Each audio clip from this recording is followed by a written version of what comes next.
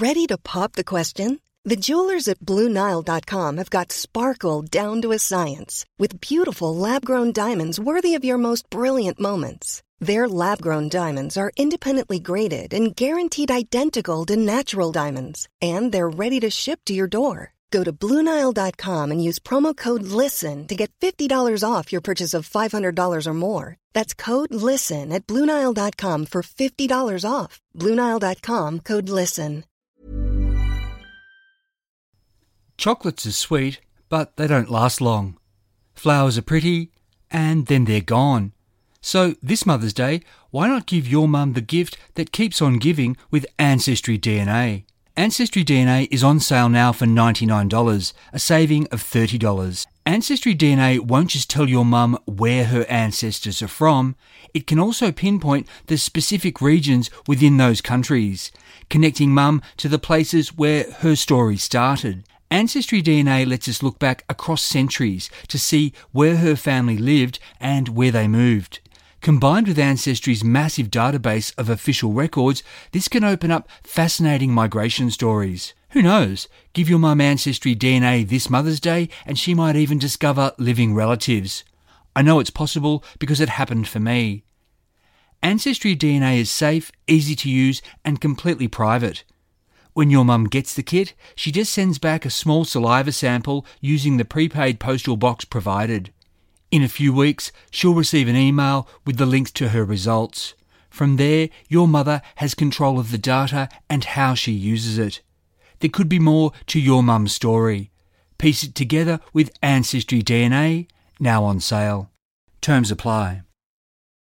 I'm Michael Adams and this is a special Forgotten Australia re-release of the Season 1 episode Australia's Titanic Hero. Originally a two-parter, I've put both instalments together here and boosted the volume because the original was a little soft. The reason for this re-release is that the next episode of Forgotten Australia centres on Lord Howe Island, and this episode tells a lot of Lord Howe's history.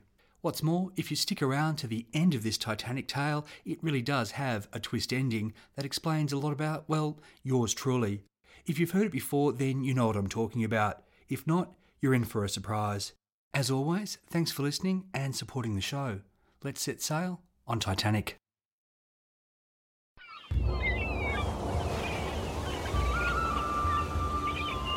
It's 6 a.m. on the 2nd of April, 1912.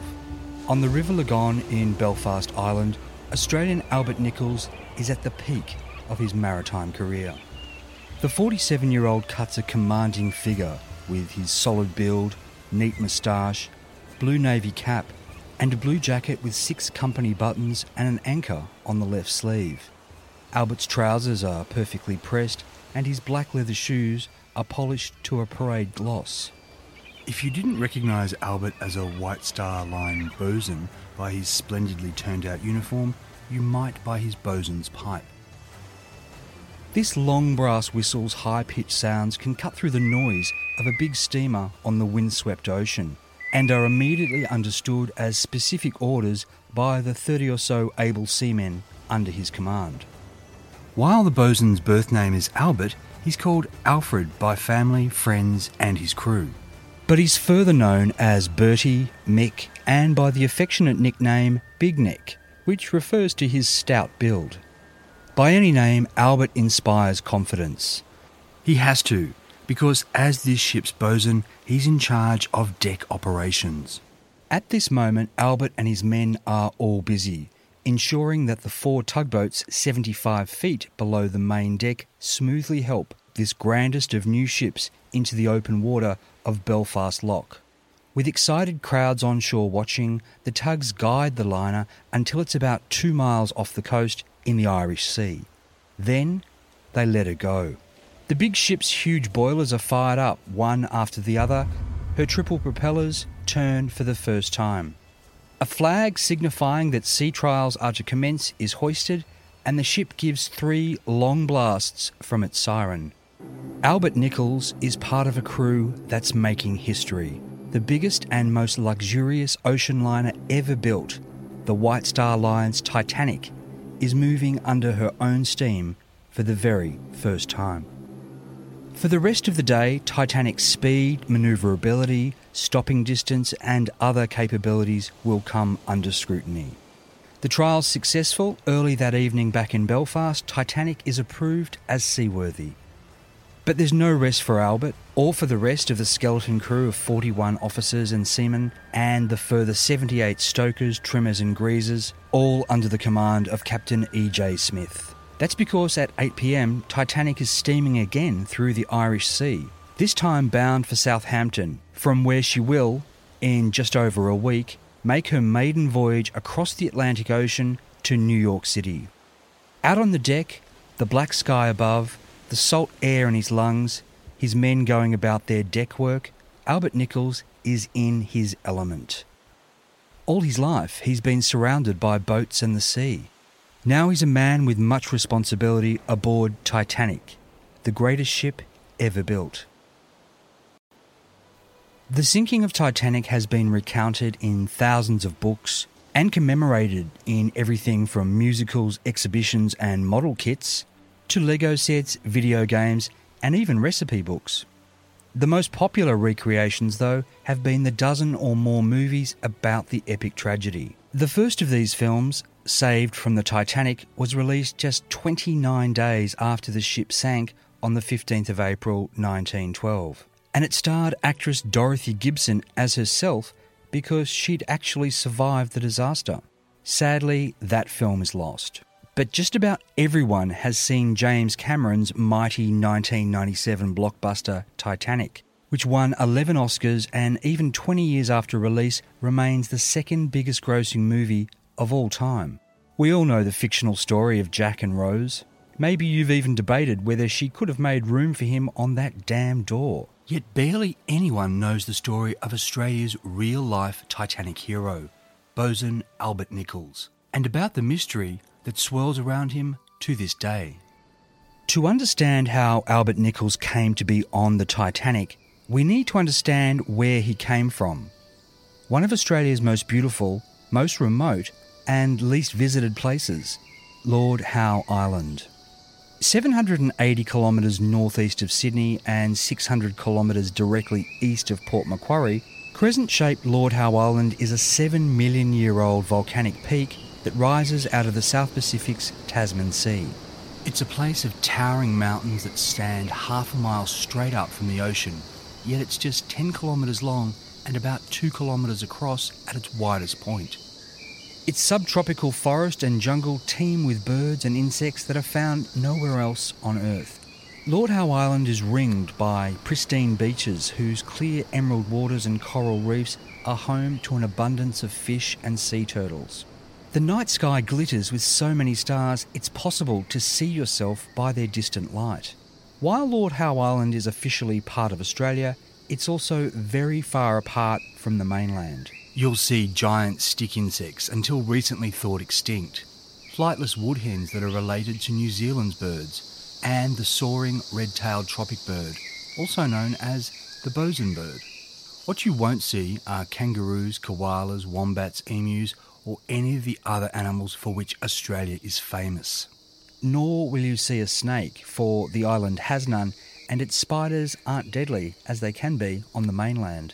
Lord Howe Island is often, and with great justification, spoken of as an idyllic paradise that's among the world's most beautiful places.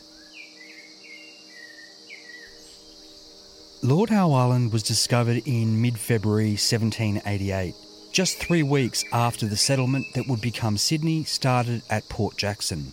Unlike mainland Australia, the island was uninhabited, and for nearly half a century, it would remain unsettled. Sometimes visited by colonial ships, Lord Howe Island was used chiefly as a place to stock up on sea turtles whose meat helped prevent scurvy. Any men going ashore could also easily help themselves to the island's birds, who, free from predators since time began, showed no fear of humans. Within 50 years, 2 species were eaten into extinction. From the 1820s, Lord Howe Island would have a new class of visiting mariner, whalers from as far away as London, San Francisco and Nantucket, whose 3 or 4 year voyages brought them to southern waters in search of sperm and southern right whales. In 1834, the first settlers arrived on Lord Howe Island to take advantage of this opportunity, a trio of Englishmen from New Zealand and their Maori wives. This small group was employed to set up a supply station for whaling ships. They farmed the land and bred pigs and goats from feral stocks that whalers had released. 7 years later, in September 1842, retired British officer Captain Owen Poole bought out these original settlers and ramped up the whaling supply operation. Among his first employees were Thomas and Margaret Andrews, who signed on as servants for 1 year. Thomas had been a mate on the ship James Patterson, which in 1832 brought Irish immigrant Margaret to Sydney. They fell in love and married in 1836. Thomas and Margaret worked for a time as floating lighthouse keepers in Sydney Harbour and then tried to get their own maritime freight business going. But that failed, and in 1842, one of Thomas's old shipmates introduced the couple to Captain Poole, who offered them 12 months' work as servants on Lord Howe Island. Once their contract was over, Thomas and Margaret returned to Sydney with their savings and bought 400 acres of land to try their hand at farming. Falling victim to an economic slump, they had to sell up, getting just £10 for their land, on which now stands North Sydney Railway Station.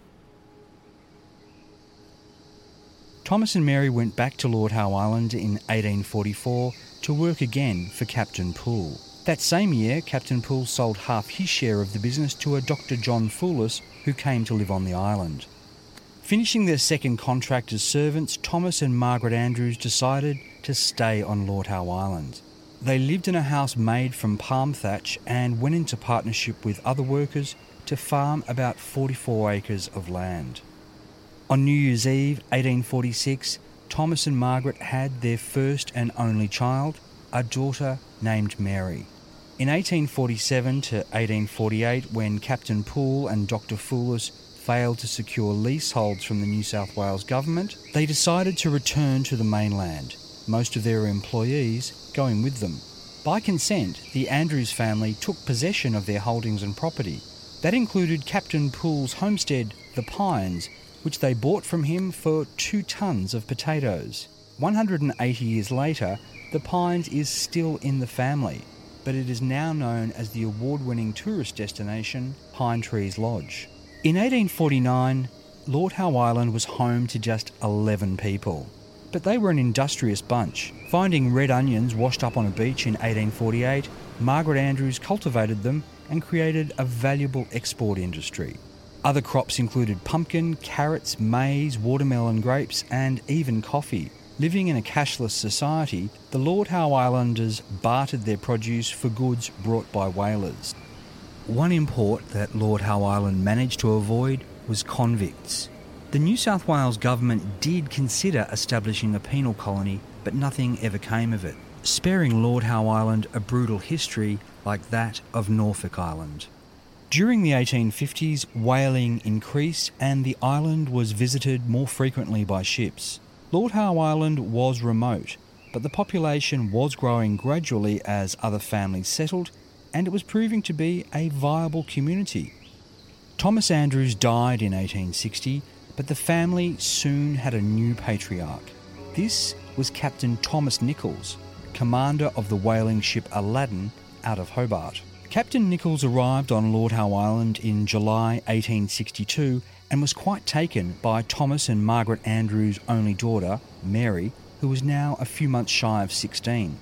After a month-long courtship, Thomas and Mary were married. Captain Thomas and Mary lived at the Pines with her mother, though Captain Nichols spent much of his time at sea hunting whales. He'd returned from these long voyages long enough to do his husbandly duty, and on the 16th of July 1864, the couple welcomed their first son, Albert William Stanley Nichols. Captain Nichols and Mary would go on to have 8 more surviving children, establishing themselves as a pioneering family dynasty. Though Lord Howe Island is spectacular, the handful of families who lived there had to work hard, producing everything they consumed or traded. For young Albert Nichols in the early 1870s, growing up on Lord Howe Island must have been a combination of heaven and hell. He could climb the ancient banyan trees, explore the hills and mountains where the island's giant stick insects could be caught as bait for fishing. The salmon, in particular, provided good sport, pulling and struggling like roped calves. At George's Bay, he could imagine finding the treasure, 5,000 gold sovereigns that had been buried there by shipwrecked sailors in 1830, and that remains undiscovered to this day. In the clear waters of the lagoon, Albert could swim with fearless fish and sea turtles, while similarly tame mutton birds and woodhens were found all over the island. The islanders also liked to go pig hunting and enjoyed playing cricket and card games. But what they really loved was to get together for a night of singing and dancing, with most members of the community known for belting out their favourite ballads. Albert's favourites aren't recorded, but his uncle William loved the American Civil War song Kingdom Coming.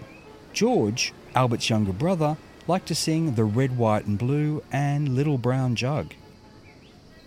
Though there was plenty of fun to be had as a child on Lord Howe Island, Albert would also have experienced plenty of drudgery. With his father at sea for months on end and his grandfather dying before he was born, Albert had many daily chores around the house and farm.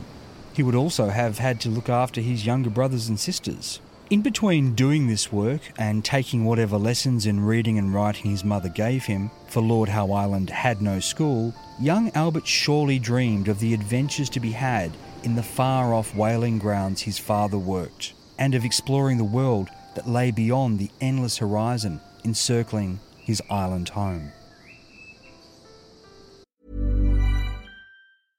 Environment lovers, here's one thing you should check today. Here at the City of Sydney, we know not everyone can have solar panels. But have you considered a green power electricity plan? By switching to green power, you'll be getting more energy from the wind and the sun into the grid. 99% of electricity companies sell green power, but they might call it different things like green energy. To switch, simply ask providers for the 100% green power option. To find out more, search Green Power.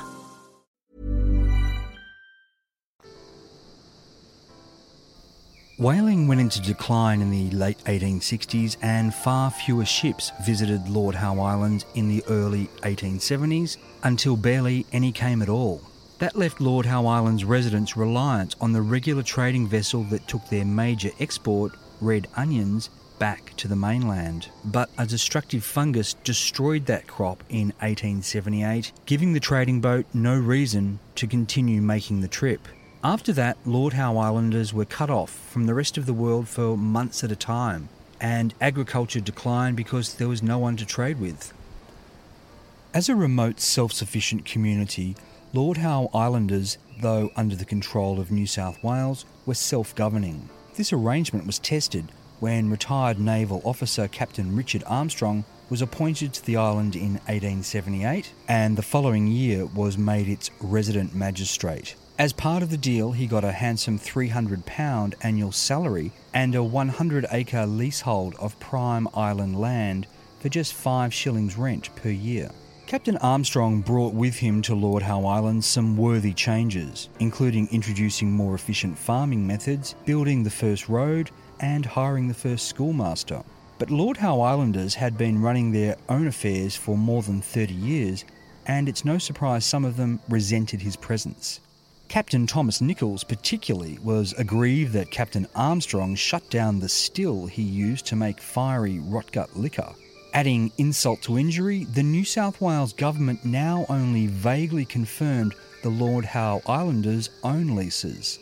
Between them, they were allowed just 32 acres for cultivation, just 1/3 of the land area that Captain Armstrong had. In December 1881, Captain Armstrong negotiated the first sale of the island's now famous Kentia palm. Lord Howe Islanders thought the deal was all in his favour, and they petitioned the New South Wales government to recall him for this and other serious transgressions. But the petition was ignored until a month later in Sydney, when 2 separate government officials accused Captain Armstrong of financial misconduct. Then the petition was re-examined and an inquiry was held on Lord Howe Island. 9 islanders testified against Captain Armstrong, though they weren't put under oath, nor was he allowed to cross-examine these hostile witnesses. Under these circumstances, the most serious charges against Captain Armstrong, that he'd failed to prosecute one of his workers who sexually assaulted a child, that he'd monopolised island trade, that he'd illegally sold liquor to islanders, were found likely true during the inquiry. Captain Armstrong vehemently protested his innocence. In a secret memo that became public, he also savagely criticised every islander who'd signed the petition, and he was particularly vicious in his denunciations of Captain Thomas and Mary Nichols. Thomas, he said, was a lazy, troublesome man who claimed the island as his birthright, who denied government authority, who was a drunk, and who deliberately wrecked a ship in Noumea. Mary, meanwhile, was a very vindictive woman who hated authority and who had been carrying on behind her husband's back with another whaling captain. Further, while Captain Armstrong said the Nichols children were of fine character, he said they were also the most backward on the island because their parents had kept them away from the school he'd established. That there was truth on both sides was best illustrated by Captain Armstrong branding Thomas Nichols a drunk, while also admitting he had extended him credit so he could buy dozens of bottles of wine and spirits for so-called medicinal purposes. This justification seemed hardly believable, but Captain Armstrong had the most unlikely witness to back him up, Albert Nichols. Albert's defence of Captain Armstrong set him on a collision course with his parents and with an iceberg almost exactly 30 years later. On the 12th of April 1882, Albert wrote a letter supporting Captain Armstrong. In it, he professed to have no quarrel or disagreement with his parents. But, he wrote, "Hearing of certain accusations made by them, I consider you have been most grossly maligned, and I now wish, out of justice to you, to make this statement, that on every occasion I have been sent by my parents to you for wine or spirits, that they have told me to ask for it medicinally, on account of illness in the family, more especially by my father." Albert also accused his parents of not repaying money they had loaned from Captain Armstrong. "I may state," he wrote, "that I have never known you to act in any way but most gentlemanly and honourably towards all of us on the island, and you have at all times given us the very best of advice and counsel, especially to young people, while your manner has been kind and considerate to all. I regret to say that I am perfectly ashamed of the conduct of my parents of late towards you." Albert continued, accusing his parents of conspiracy. "In my presence they have on many occasions stated that they will do their utmost to have you removed off the island." He then added, "I feel sure, indeed I know, that they have influenced the feeling of others against you in every way to your detriment." Then Albert delivered a final kick in the guts to his parents. "P.S. I have frequently known my father to distill spirits from bananas in large quantities." Comparing the language of this letter to a later one written in Albert's own hand is to see that he was, at the very least, given help to write these eloquent words.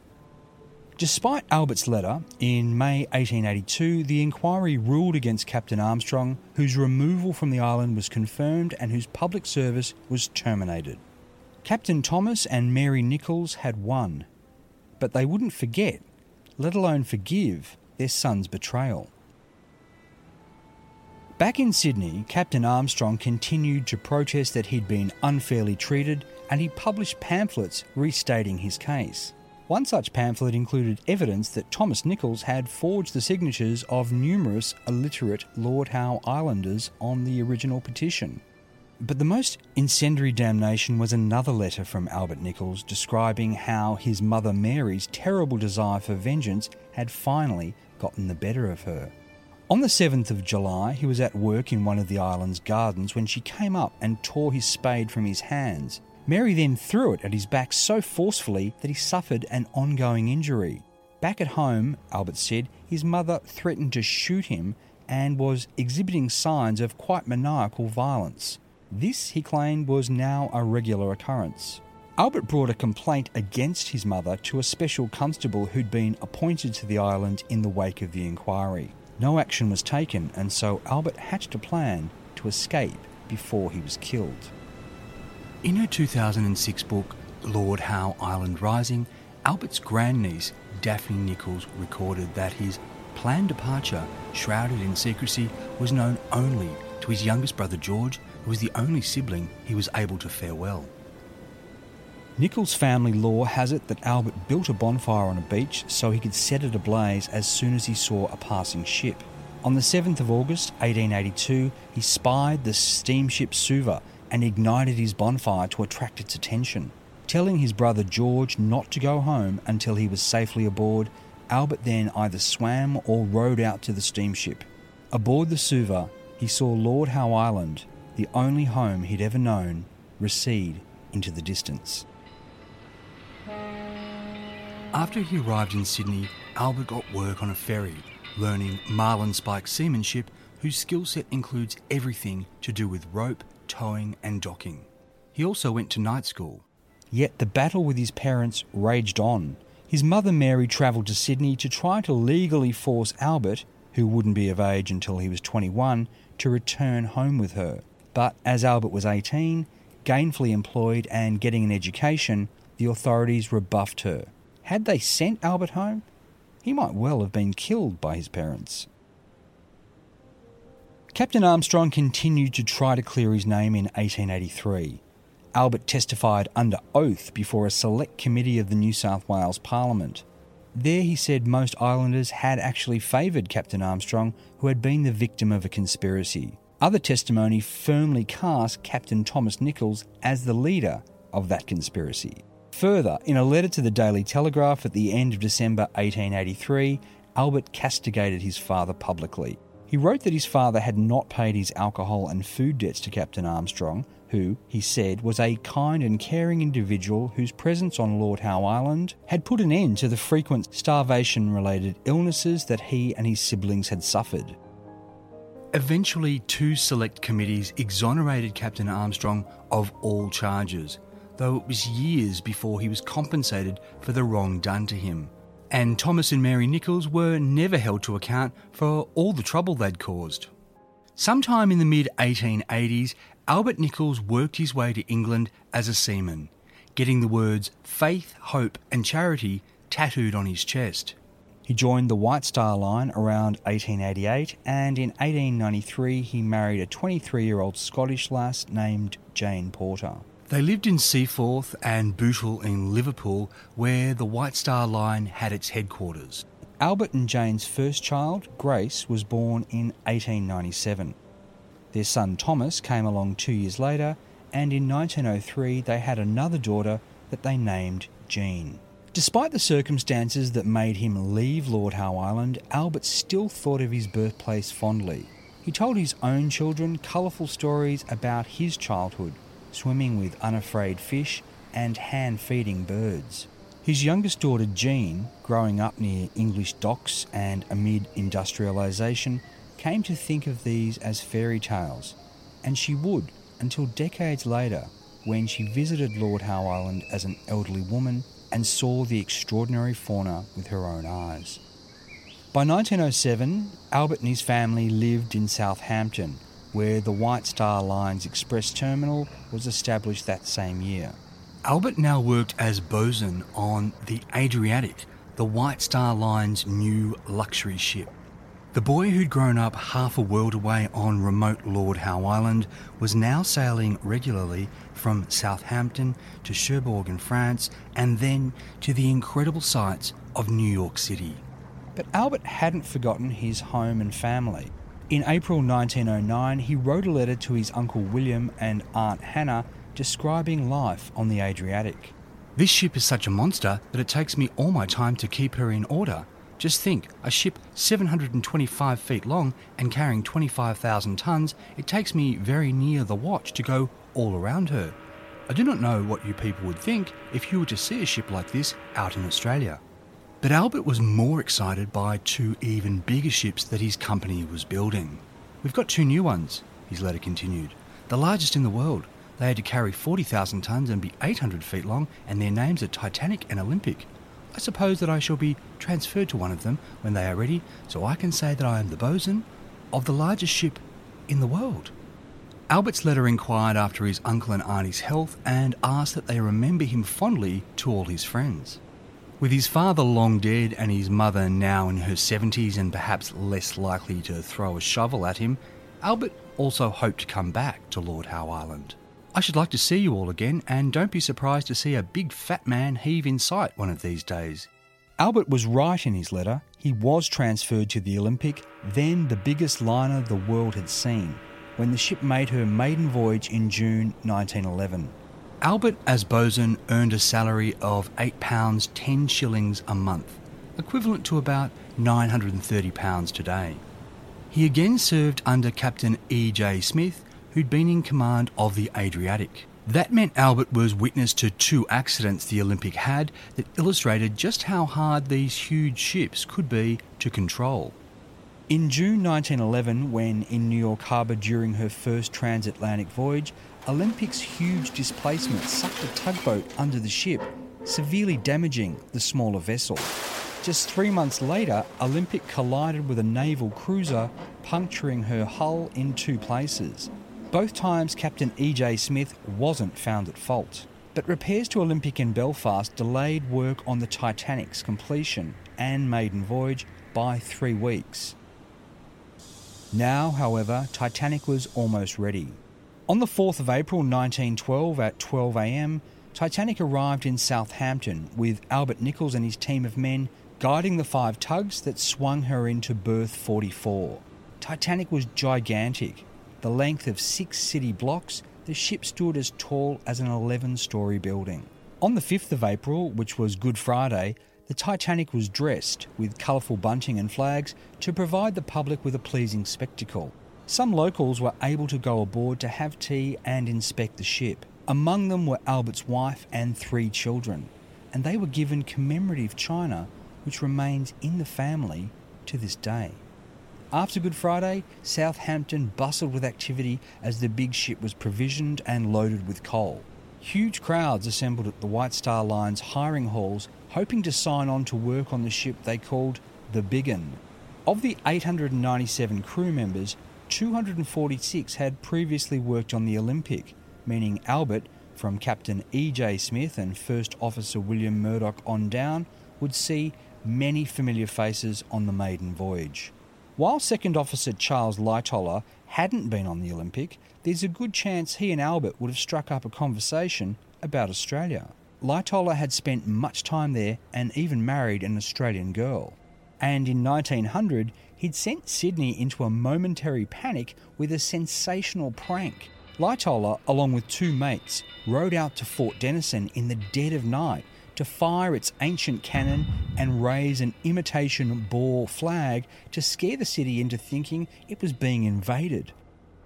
Also aboard the Titanic was Thomas Andrews, the ship's chief designer, who had also designed the Olympic. Thomas Andrews would be on hand during the voyage to observe Titanic in operation and help solve any problems that arose. Albert knew him well, accompanying this amiable perfectionist on his daily inspection of the ship. No doubt Albert was tickled that Titanic's father bore the same name as his own grandfather. As Albert lived in Southampton, over Easter he could sleep in his own bed and spend time with Jane and the children. But on the night of the 9th of April, Albert supervised deck operations and then slept in his quarters, as did other officers and petty officers, bar the captain. At 8 the next morning, the crew muster began, with Albert's men examined by doctors to ensure their seaworthiness. Albert was also involved in the successful test of 2 lifeboats overseen by a captain from the Board of Trade.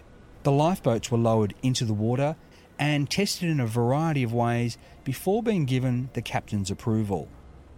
At 12 noon, on the 10th of April 1912, Titanic cast off from Southampton on her maiden voyage. But the journey almost came to an end as soon as it started. Passing berth 38, Titanic's massive displacement and momentum caused a far smaller vessel called the New York to break free of its 6 mooring ropes. In seconds, this boat was being sucked straight towards the hull of the Titanic. Quick thinking by the harbour pilot, tugboat captain and Titanic's Captain E.J. Smith averted disaster by pushing and pulling the New York away. but the New York came within 4 feet of smashing into Titanic's hull, an accident that might have sent her back to Belfast for repairs. Albert's heart had to have skipped a beat. This was the 3rd near-disaster he'd experienced in similar circumstances under the command of Captain E.J. Smith. As it was, Titanic was delayed an hour before sailing across the English Channel to lay off the French port of Cherbourg, where some passengers departed and many more boarded. From there, Titanic sailed north to the Irish port of Queenstown, where she took on more people, many of them third-class passengers, bound for new lives in New York. There were now approximately 2,224 people on board. At 1:30 p.m, Albert Nichols' men raised the anchor and Titanic set sail on her first and last transatlantic voyage. When you're ready to pop the question, the last thing you want to do is second-guess the ring. At BlueNile.com, you can design a one-of-a-kind ring with the ease and convenience of shopping online. Choose your diamond and setting. When you find the one, you'll get it delivered right to your door. Go to BlueNile.com and use promo code LISTEN to get $50 off your purchase of $500 or more. That's code LISTEN at BlueNile.com for $50 off your purchase. BlueNile.com, code LISTEN.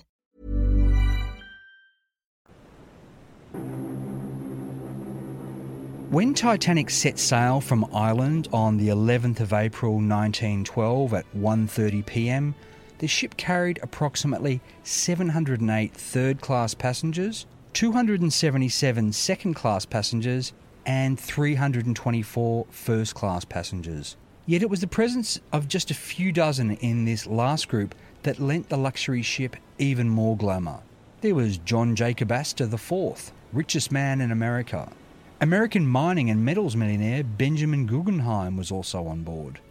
So too were Isidor Straus, co-founder and co-owner of Macy's department store in New York, and William Thomas Stead, the newspaper editor, novelist and political activist. Among these celebrities was also J. Bruce Ismay, chairman of the White Star Line. Then there were politicians, socialites and even a silent movie actress. For 3 days, passengers enjoyed perfect conditions. Clear skies, light winds and calm seas. First and second class passengers had the chance to relax and enjoy the luxury of the world's finest ocean liner, whose vast recreational spaces were made for pleasurable idling. Even in third class, many passengers had better bedding and food than they were used to in their own homes. But Titanic's Australian-born bosun, Albert Nichols, and his men had very different experiences of the liner. Bosun Albert Nichols' shifts were busy, and even at rest he was on call around the clock. Albert's men worked 4 hours on, 4 hours off, taking what rest they could in bunks in quarters on E-deck where there was a lot of noise. Each day, Albert and other department heads had to attend a morning conference with Captain E.J. Smith, which was followed by their commanding officer's thorough inspection tour. Then, on the bridge, orders were issued for the next 24 hours. It was standard on White Star ships to hold a lifeboat drill after religious services on Sunday, but Captain Smith decided not to worry about it on Sunday the 14th of April for reasons that were never explained. Had he gone ahead with it, passengers and crew would have had a better idea which was their assigned lifeboat and how to get to it through the giant ship's maze of corridors. Then again, had Captain E.J. Smith conducted the drill, passengers would also have seen that there weren't nearly enough lifeboats for everyone aboard. Not that that would have necessarily been a concern. Titanic's design was, after all, said to make her practically unsinkable. Further, lifeboats were then considered primarily for taking evacuating passengers to a rescue ship, which meant lifeboats could make multiple trips. That Sunday, Titanic received a stream of radio warnings from other ships about a vast ice field. For safety's sake, the ship changed course, heading farther south, though later warnings of big and potentially damaging icebergs were ignored or never reached Captain E.J. Smith. Titanic sped on at 21 or 22 knots, which was standard practice despite warnings, because any large iceberg would be visible at a range of miles. Yet on this moonlessly black, calm and windless night, the iceberg that lay in Titanic's path was all but invisible until it was too late. At 11:40 p.m, a lookout rang the alarm bell 3 times and spoke into the voice tube connected to the bridge. "What do you see?" asked 6th Officer Moody. "Iceberg, right ahead." On the bridge, 1st Officer William Murdoch took desperate measures to steer Titanic away and pushed the alarm that warned crew watertight compartments were about to be shut. 10 seconds later, the big doors slammed, and for another agonising half a minute or so, Titanic closed in on the iceberg. The ship seemed to have just missed it. What Titanic missed was the visible peak, which represents only about 10% of an iceberg. But Titanic was bumping across a submerged shelf of the iceberg, buckling the starboard hull in numerous places, separating the steel plates below the waterline. The impact and the ship's displacement tipped the visible iceberg closer and shaved off huge chunks of ice that fell onto the forward well deck. Officers, crew and passengers who were awake and alert to the ship's usual sounds felt and heard this as a collision. But many sleeping crew and passengers did not, save perhaps those in third class who were closer to the impact and who seconds later saw water in their cabins and corridors. Albert Nichols was awake when the Titanic hit the iceberg. A surviving seaman told New York's Evening World newspaper that soon after the collision, Captain E.J. Smith had cried, "My God, bosun, pipe all hands on deck." About half of Albert's men were asleep. They were due on the midnight watch, though some now stirred as they heard his voice in the corridor outside. "Close watertight bulkheads," he yelled, running fore and aft, his command echoed by men under his command. On the freezing cold deck at around 1:45, Albert told the men on duty and those who'd come up out of curiosity to see the ice, "All hands stand by. You may be wanted at any moment." Around midnight, Titanic designer Thomas Andrews conducted an emergency inspection of the watertight compartments. He saw that 5 were now taking water. Titanic could stay afloat with 3 compartments flooded, but with 5 filling up, the only place the ship was going was to the bottom of the Atlantic. Thomas Andrews did some rapid calculations and gave the ship about 2 hours before she sank. Around this time, Albert appears to have either run into Thomas Andrews or been in the briefing that he gave to the officers. Either way, he was among the first to know that Titanic's first voyage was to be her last. Back in the seamen's quarters, several of Albert's dog-tired men who hadn't been on deck to hear the standby order were still in their bunks. The ship's joiner came in. "If I were you, I would turn out, you fellows," he said. Titanic, he told them, was taking water in several holds, and the racket court is getting filled up. Through the iron wall that separated their quarters from the large tank where the anchor chain was stored, the men could hear hissing through an overflow pipe, indicating that this huge chamber was filling with water. Albert Nichols entered, blowing 3 pipes on his bosun's whistle to get the attention of all of his men. "Turn out, you fellows. You haven't half an hour to live," he said. "That is from Mr. Andrews. Keep it to yourselves and let no one know." Why Albert exaggerated the time the ship had left isn't known. Perhaps he wanted to ensure that his men acted with the utmost urgency.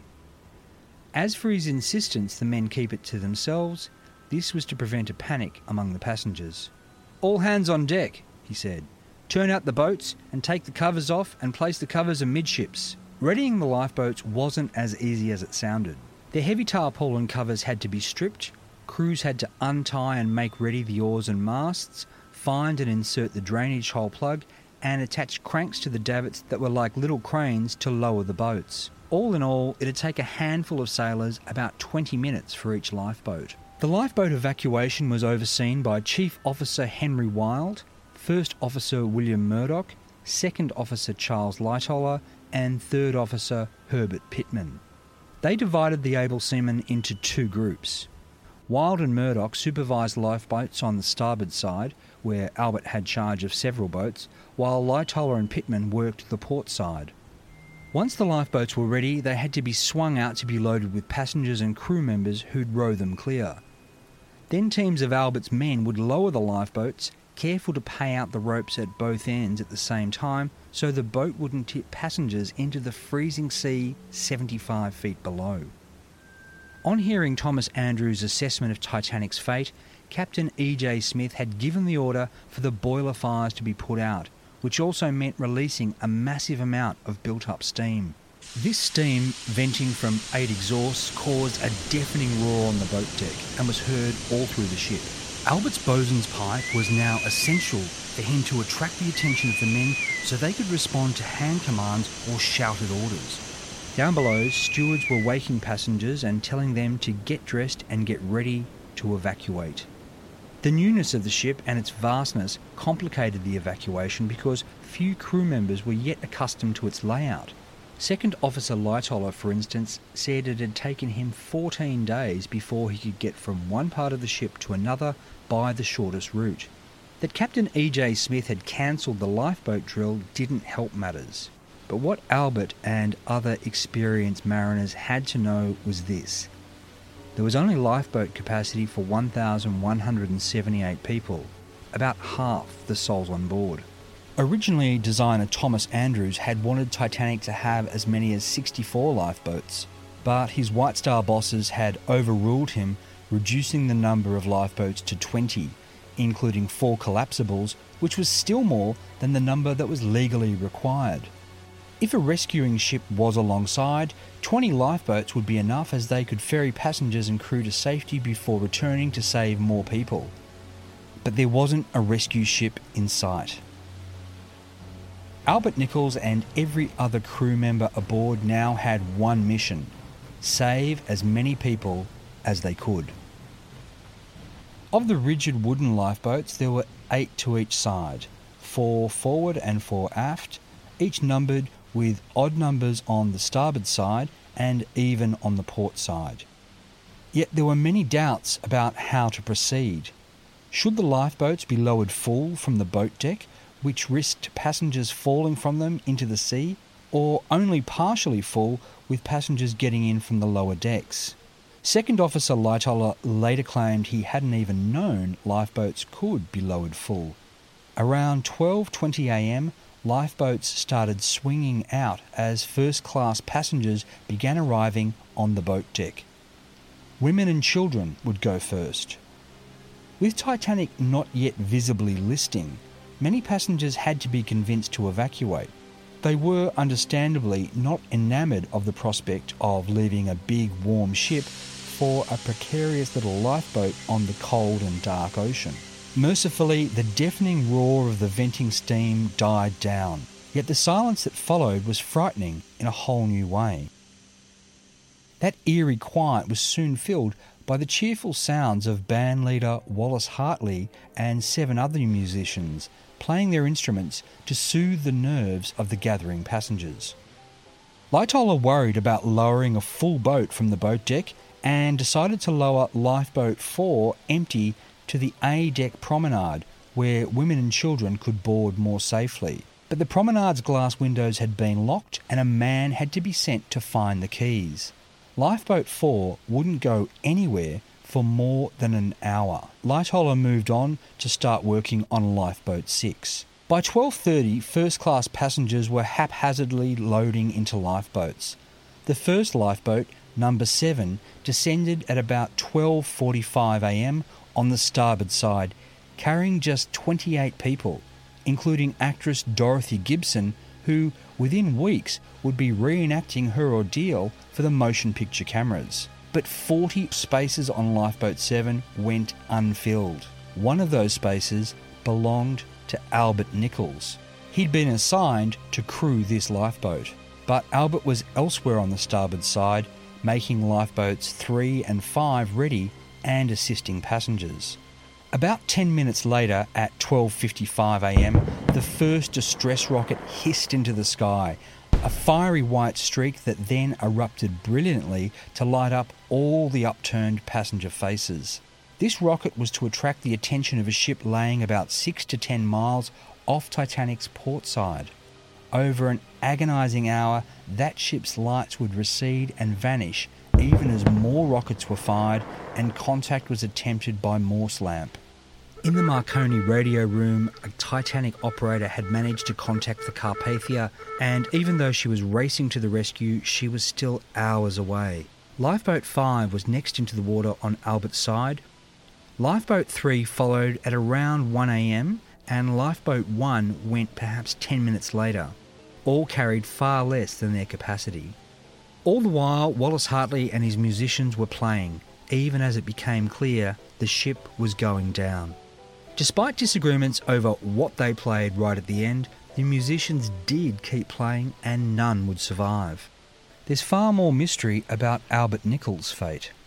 At about 1 a.m, he is said to have crossed to the port side. There, he reported to Second Officer Lightoller, who was at that point working on Lifeboat 6.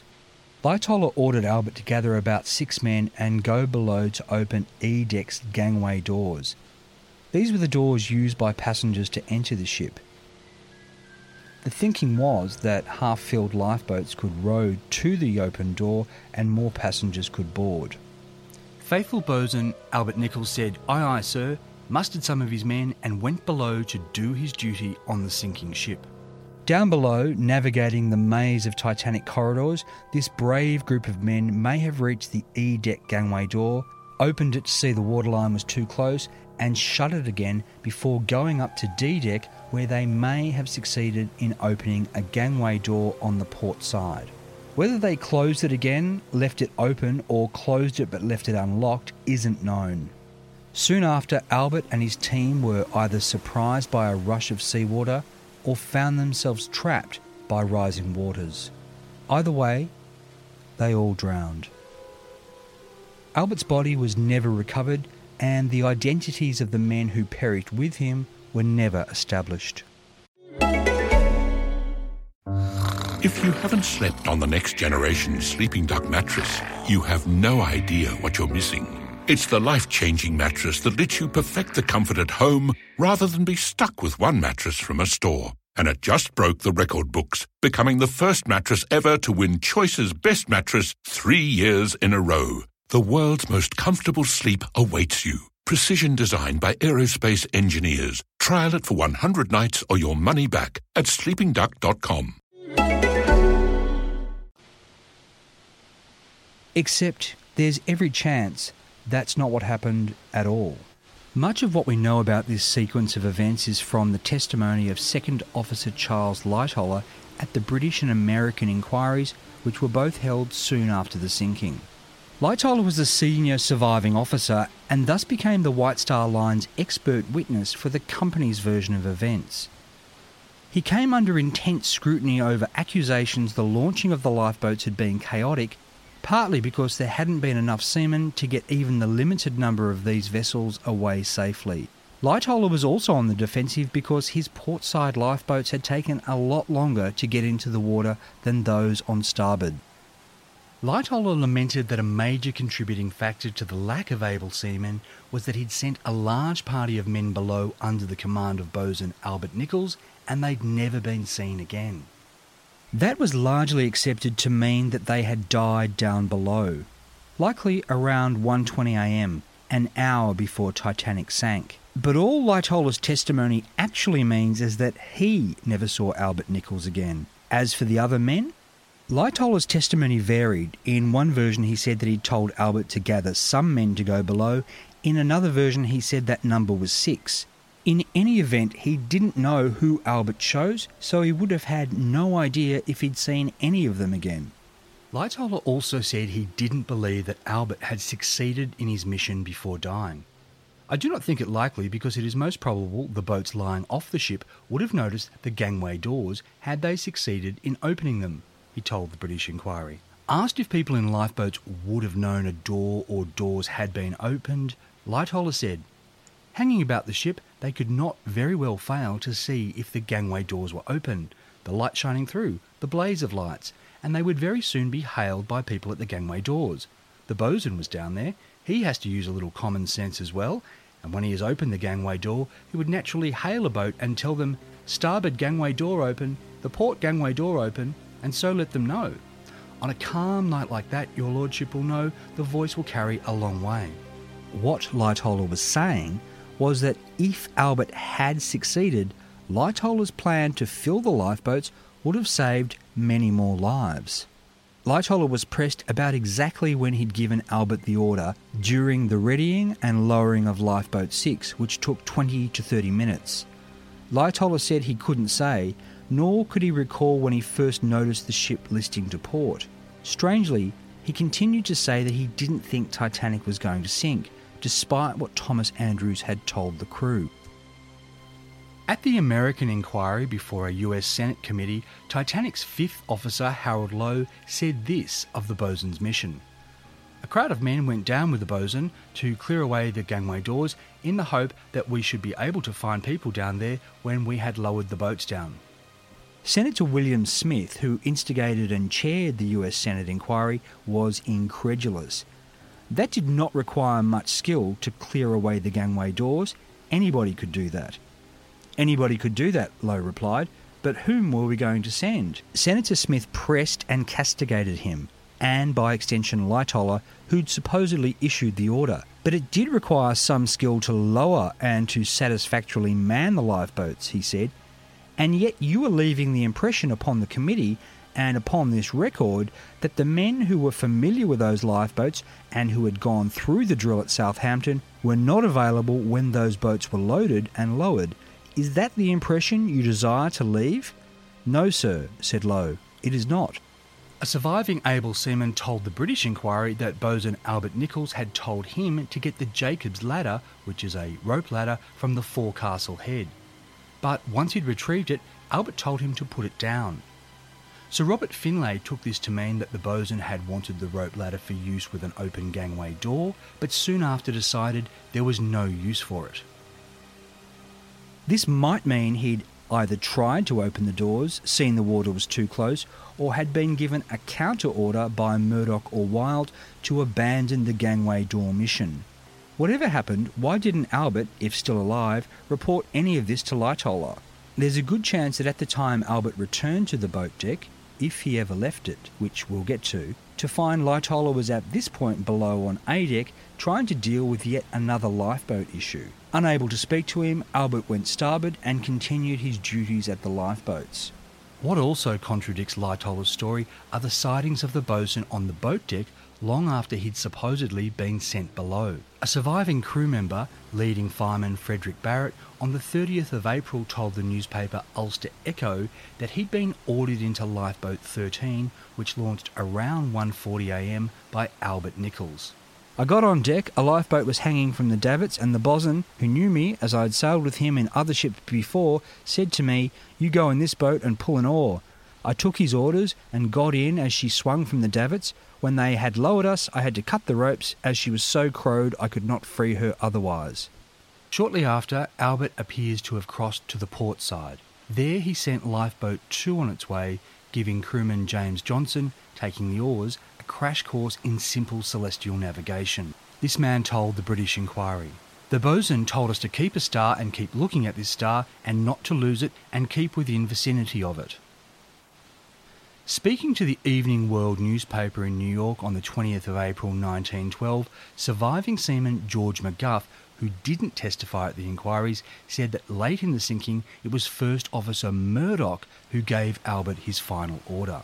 Mr. Murdoch ordered bosun Nichols to go down to the working alleyway and bring up the big gang plank, capable of holding 40 people, he told the reporter. The bosun and 10 men obeyed the order, going to what they believed was certain death. They were never seen again. The way McGuff told the story, Albert Nichols and his men went for the gangplank, meaning gangway, that was used by passengers to board the ship, perhaps to be used for passengers to walk out to lifeboats because Titanic was so low in the water, or to be used as a makeshift lifeboat itself. At this time, McGuff was working on Lifeboat 9, which launched with bosun's mate Albert Haynes around 1:30 a.m. It's unclear whether McGuff went in that boat, because evidence also points to him helping with Lifeboat 14, which left around 1:40 a.m, perhaps with him on board. Half an hour later, the first waves washed over the forward well deck, and this part of the ship was soon underwater. Now it was obvious to all that Titanic was going down. It's impossible to know when Albert Nichols died. Lightoller's story might be true, and Albert may have been among the first crew to die trapped in a flooded corridor. He may have died later in a desperate bid to get a gangplank, or he may have been on the boat deck until the last. By 2:10 a.m, the forward part of the boat deck was underwater, and the glass dome over the grand staircase shattered, sending a never-ending waterfall into the ship. Titanic was starting to come apart internally. There were 2 explosions below decks, and the ship lurched deeper, causing a huge wave over the boat deck that swept many men to their deaths. Albert may have been one of these, or he may have been crushed when the forward funnel collapsed into the water. Albert may have survived both and made it into the water only to freeze to death shortly after the Titanic split in two and sank at 2:20 a.m. 2/3 of Titanic's deck crew survived, so you'd think someone would have witnessed Albert's last moments and lived to tell the tale.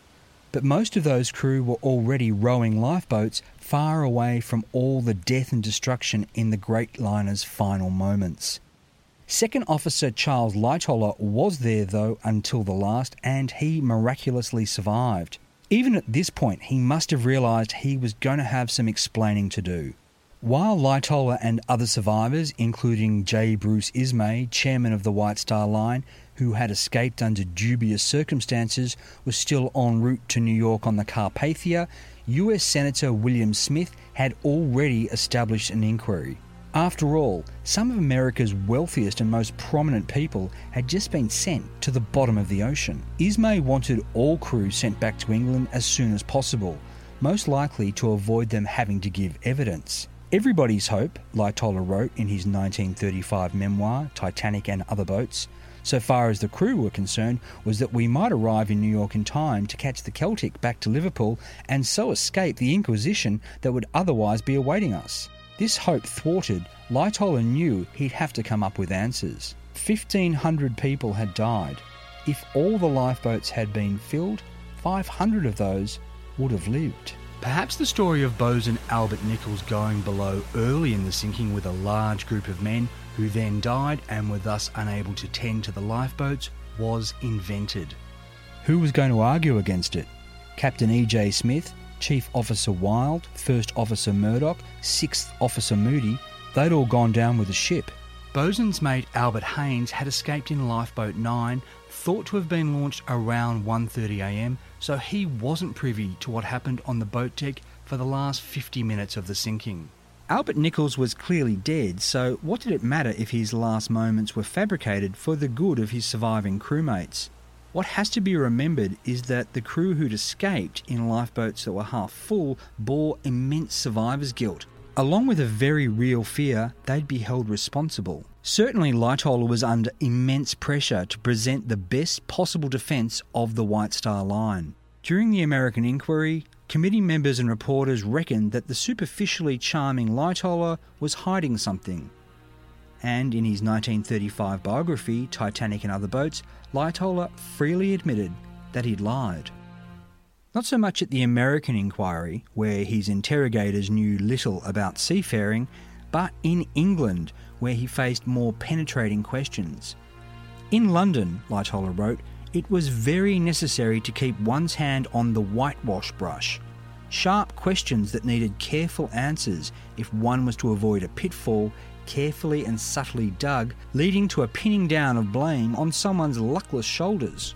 How hard Mr. Scanlon and the legal luminary representing the interests of the seamen and firemen tried to prove there were not enough seamen to launch and man the boats. The same applied to the passengers, and quite truly. But it was inadvisable to admit it then and there, hence the hard-fought legal duels between us. Mr. Scanlon's conquest of the higher legal spheres of recent years proves he was no mean antagonist to face. His aim was to force the admission that I had not sufficient seamen to give adequate help with the boats, and consequently that the ship was undermanned. Lightoller towed the line, even if it meant lying. I had no desire that blame should be attributed to the Board of Trade or the White Star Line, though in all conscience it was a difficult task.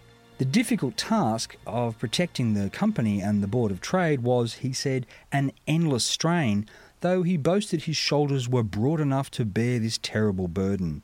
Still, he wrote in his book, just that word of thanks which was lacking, which, when the Titanic inquiry was all over, would have been very much appreciated. Basically, Second Officer Charles Lightoller was miffed that he hadn't been given more gratitude for the great job of lying that he'd done for the White Star Line.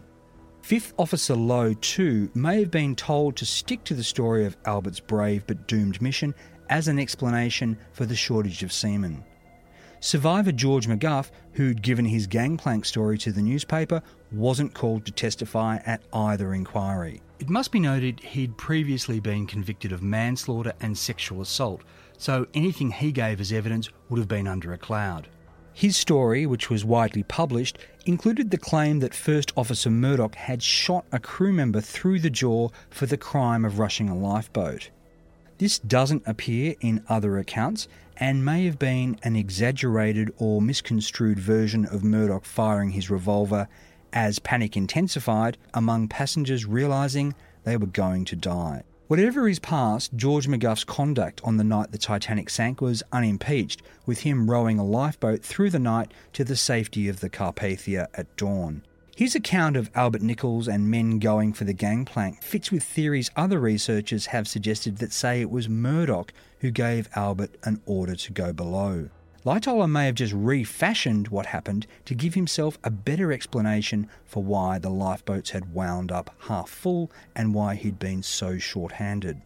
The enduring question, what Albert did, when he did it, and what effect it had, if any, on the sinking of the Titanic, was raised and supposedly answered in the 2012 documentary Titanic, The Last Word with James Cameron. Cameron's assertion that Albert Nichols opened the port side D-deck door, which, once it reached water level, flooded the corridor known as Scotland Road, which ran the length of the ship, was based on analysis of the images of the wreck at the bottom of the Atlantic. Cameron claimed the flooding of Scotland Road accelerated Titanic's demise. Certainly, wreck site imagery shows a D-deck gangway door is open. There is, however, the possibility it was blasted open by the impact of Titanic hitting the ocean floor.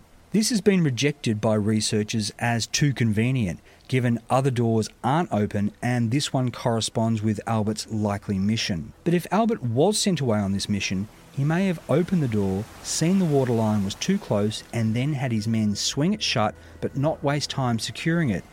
As it was an outward swinging door, water pressure would have kept it closed. An unlocked door might have been flung open when the Titanic hit the ocean floor. Another possible explanation is that late in the sinking, with D-deck below the waterline, desperate passengers unlocked the gangway door but were unable to open it against the outside water pressure. Again, when the ship hit the floor, it could have been blown open. James Cameron's conclusion that Albert, acting under Lightoller's orders, also doesn't account for survivor testimony that there were no gangway doors open. Boat 6, for instance, had to pass directly past it, which it did around 1 a.m, yet no one reported the door being open. True, Albert might not yet have opened it, but in the minutes that followed, people in the lifeboat would have seen it open, heard his bosun's whistle and shouts, and rowed over to take on more people. Ultimately, as with many things Titanic, there can be no definitive answers. What I do know is that whether it was trying to open a gangway door or retrieve a gangplank, Albert Nichols died doing his duty while trying to save lives. From the moment he'd woken up his men, he'd understood the fate that likely awaited him. At the American inquiry, Senator Smith asked a lamp trimmer named Samuel Hemming if he'd seen any people without life preservers. "Yes, sir," he replied. "I saw the bosun. The last time I saw the bosun, he did not have one on." One of the last things Albert did on the Titanic was hand his prized bosun's pipe to a crew member getting into a lifeboat. I don't think he would have done this at 1 a.m, exactly halfway through the sinking. Albert needed his bosun's whistle to command his men.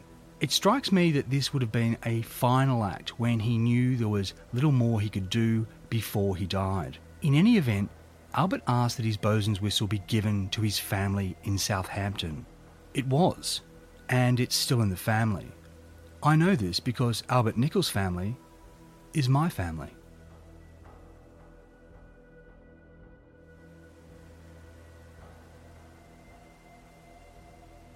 You've been listening to Forgotten Australia. My name is Michael Adams, but it hasn't always been. I was adopted when I was 2 weeks old. The name on my adoption certificate? Damien Nichols. And in mid-2018, using the research tools I developed for my book and for use in this podcast, I found my biological family. What you've been listening to is part of my recently discovered family history. I am a sixth-generation Lord Howe Islander. Thomas and Margaret Andrews were my great-great-great-grandparents. The villains of the piece, her daughter Mary and her husband Captain Thomas Nichols, they were my great-great-grandparents. Their son, Titanic bosun Albert William Stanley Nichols, was my great-great-uncle. The George who helped him escape Lord Howe Island, he was my great-grandfather. Mick and his wife Nora Nichols were my grandparents and well-respected Lord Howe Islanders. Daphne Nichols, their daughter, and author of the book Lord Howe Island Rising that I quoted in part 1, she's my mother. I'm Michael Adams and you've been listening to Forgotten Australia. If you liked what you heard, I'd love it if you could leave a rating and review at iTunes. This podcast was written and produced by me on my first visit to Lord Howe Island. As always, thanks for listening.